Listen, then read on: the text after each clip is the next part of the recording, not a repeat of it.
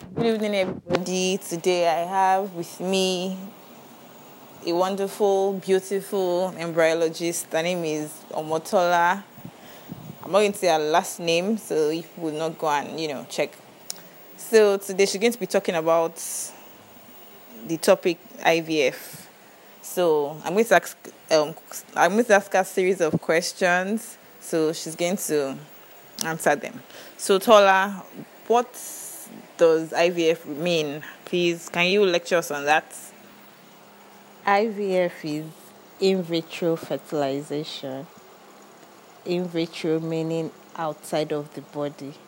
Anything that is in vitro means anything that is done outside the body. In vivo means inside the body. So in vitro fertilization means fertilization outside the body.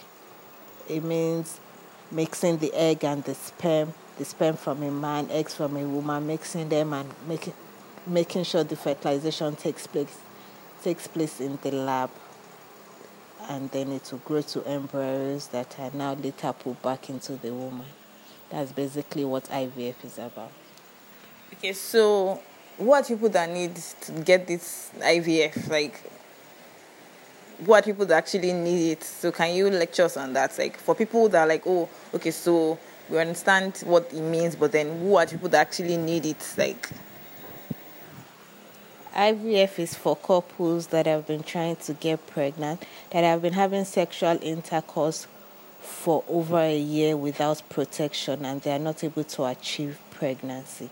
These are the people that need IVF. They need to get checked, see what the problem is, and then know if IVF is the way forward for them. Okay, so what is the procedure for the IVF after you've realized that, like a couple has realized that, okay, we've been trying for a long time, and then what's the next step? The next step is to go into the fertility clinic, get checked.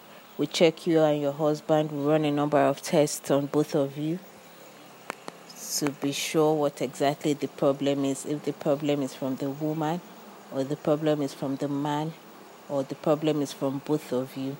So after we realize what the problem is, then you go ahead with the procedure.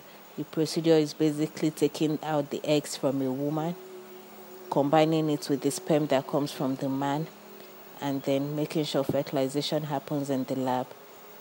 These fertilized eggs that are called embryos are grown in the lab for a maximum of 5 days. After these 5 days, they are transferred back into the woman for them to implant. Then after 2 weeks, the woman comes back for a pregnancy test to find out if she's pregnant or not.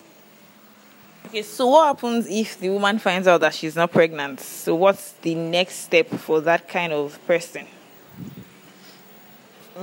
Usually we just go over everything, how the procedure went, what was the thickness of the endometrium of the woman, what was the quality of her embryos, and basically everything that happened during the procedure, just to find out what happened, where did everything go wrong, what could have been the possible reason why it didn't work.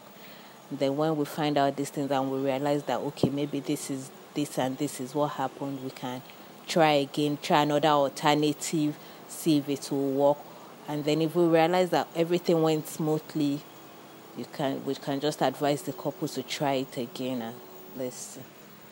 Okay, so what if it's the man that has the issue? Yeah, for men that have low sperm count, there's a machine that is able to pick one sperm to one egg. So that's basically the machine we use for them. The machine is able to, no matter how low the count of the sperm is, that machine just picks one sperm and that sperm is injected into the egg. That's how we're able to help men that have low sperm count.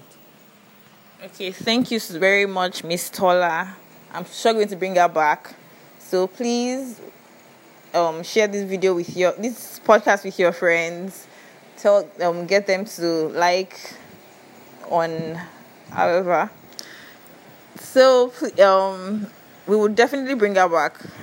Okay. Hope you enjoyed the podcast. Please share this podcast with everybody you know, any couple that is struggling with giving birth, and just make sure that this podcast reaches like people that need to get reached by it. I hope you have a lovely evening. Bye.